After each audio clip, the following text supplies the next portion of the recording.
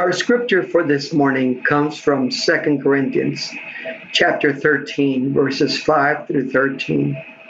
I'm reading from the New Revised Standard Version. Examine yourselves to see whether you are living in the faith. Test yourselves. Do you not realize that Jesus Christ is in you? Unless indeed you fail to meet the test. I hope you will find out that we have not failed, but we pray to God that you may not do anything wrong, nor that we may appear to have met the test, but that you may do what is right, though we may seem to have failed. For we cannot do anything against the truth, but only for the truth.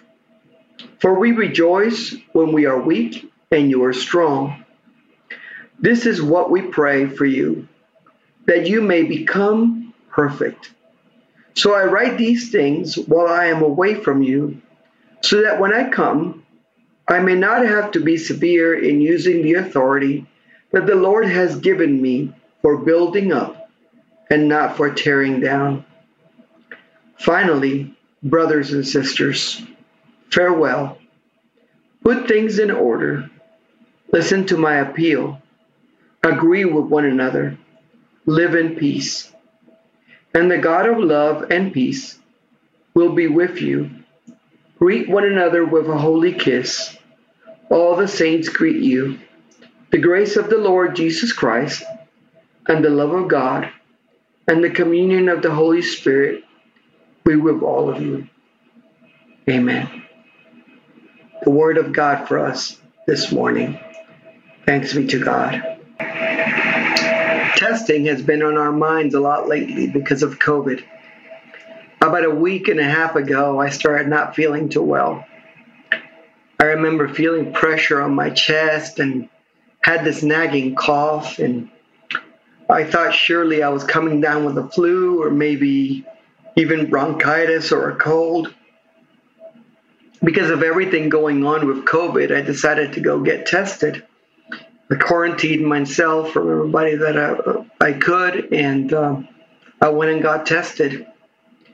And a few days later, to my surprise, I tested positive.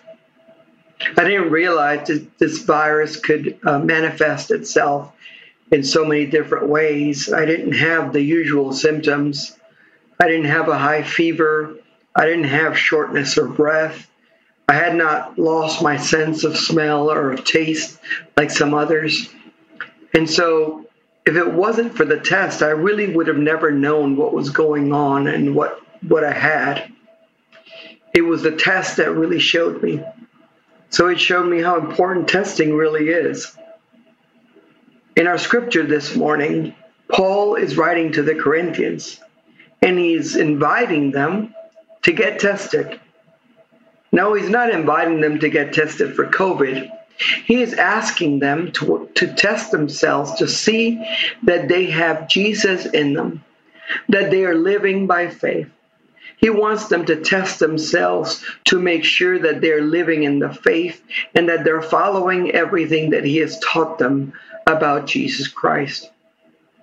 He says if you fail the test, then something is really wrong. You will pass the test, though, if you look at your life and you're able to see that you are trying to do things right by God. Basically, what Paul was saying is that one of the marks of Jesus in us is our search for righteousness, for the right things before God. The way we try to live our lives in ways that honor God and that follow his word. So one way to pass a test is to make sure that you're living a righteous life and that you're trying to do right by God and by neighbor. And this is an important part of our lives and our faith because it is part of our witness to the world. The world knows that we follow Christ because of the way we live and how we try to do things right by God. Paul was away from the Corinthians when he was writing this letter.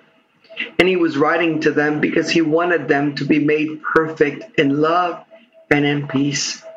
He wanted, when he came, to find them as strong Christians that were walking in the faith of Jesus Christ and that were doing everything they could to live their lives in ways that showed that they really knew Jesus Christ.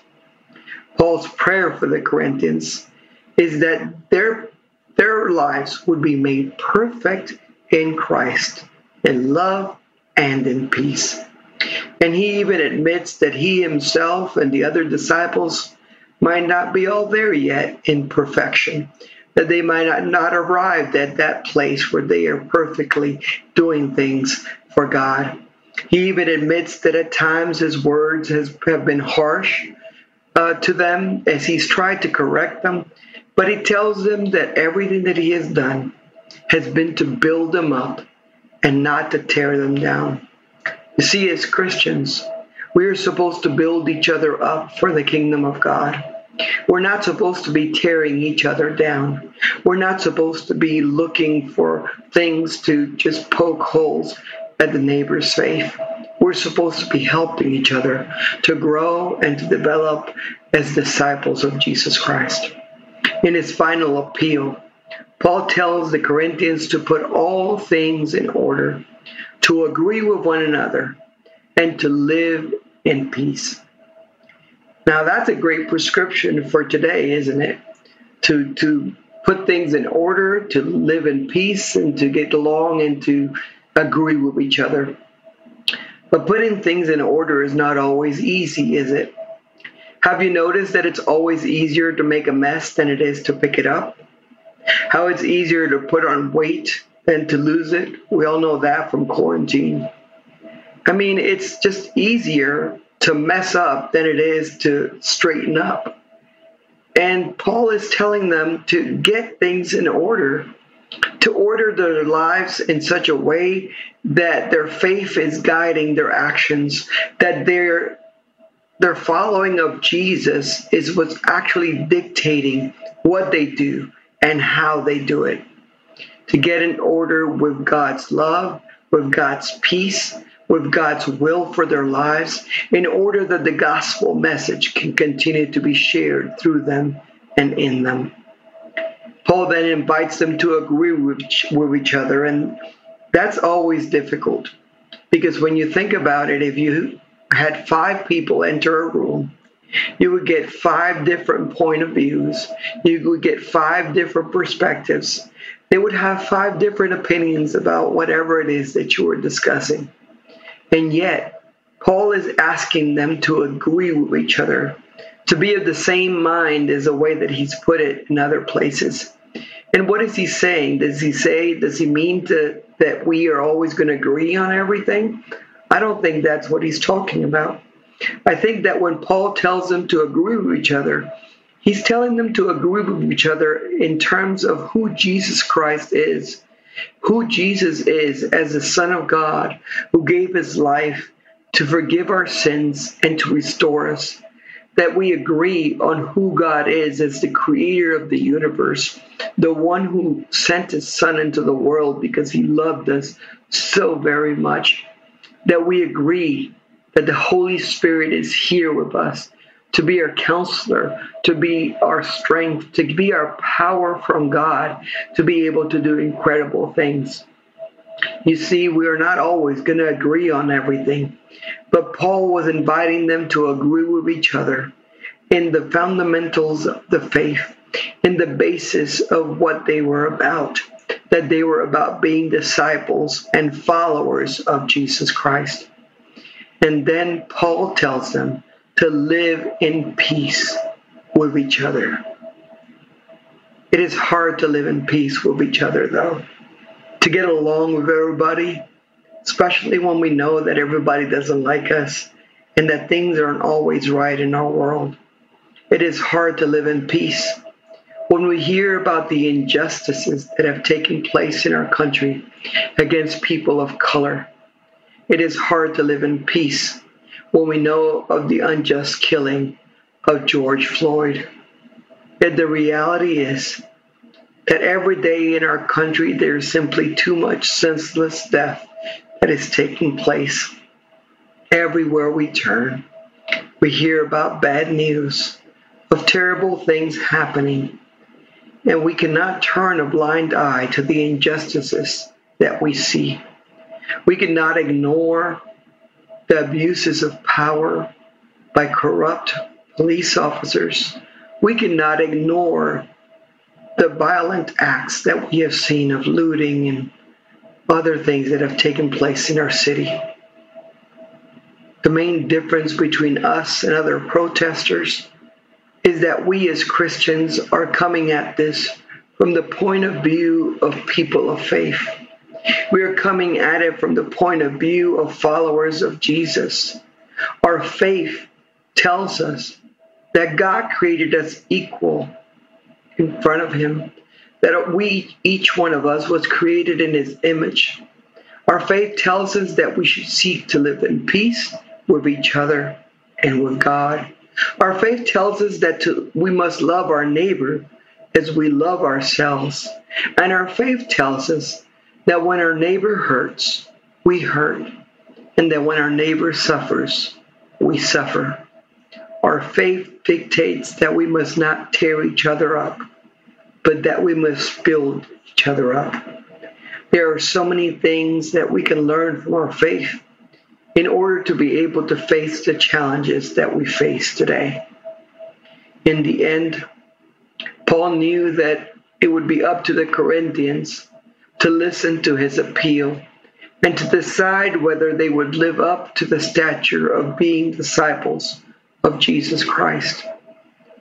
Paul tells them, I know in the end it's going to be up to you, but I want you to know that you're not alone. The God of love and peace will continue to be with you. The grace of our Lord Jesus Christ will be there to sustain you. The communion of the Holy Spirit will be there to show you the will of God that is perfect and good for your life. As we seek to live out the kingdom of God in our lives, we need to continue to persevere, knowing that God is all about justice and truth, that He is all about mercy and love, that He is all about reconciling people to Himself and people to each other. So don't forget that in order for us to be able to do all of these things, in order for you and I to be able to bring about the kingdom of God, we need to be able to face the sin of racism, to call it what it is, sinful behavior that seeks to demean and denigrate one human being before another. We must remember that we have to test positive for Jesus in our lives every day.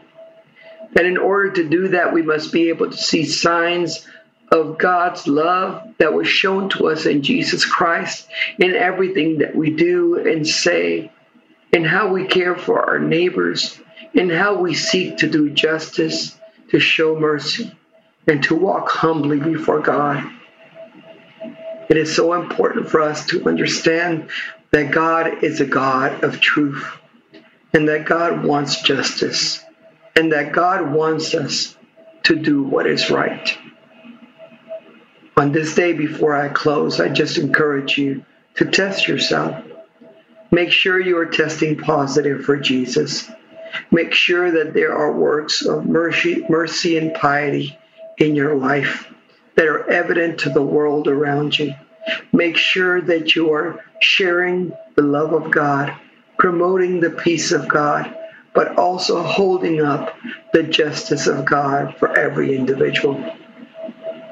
I want to send you a holy kiss and a big hug.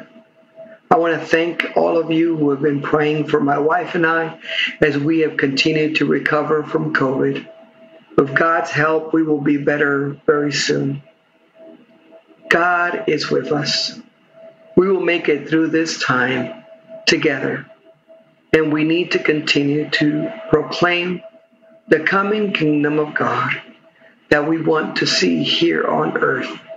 That God's will be done on earth as it is in heaven. May God's love and peace continue to sustain you now and always. Stay healthy. Stay in His peace. In Jesus' name.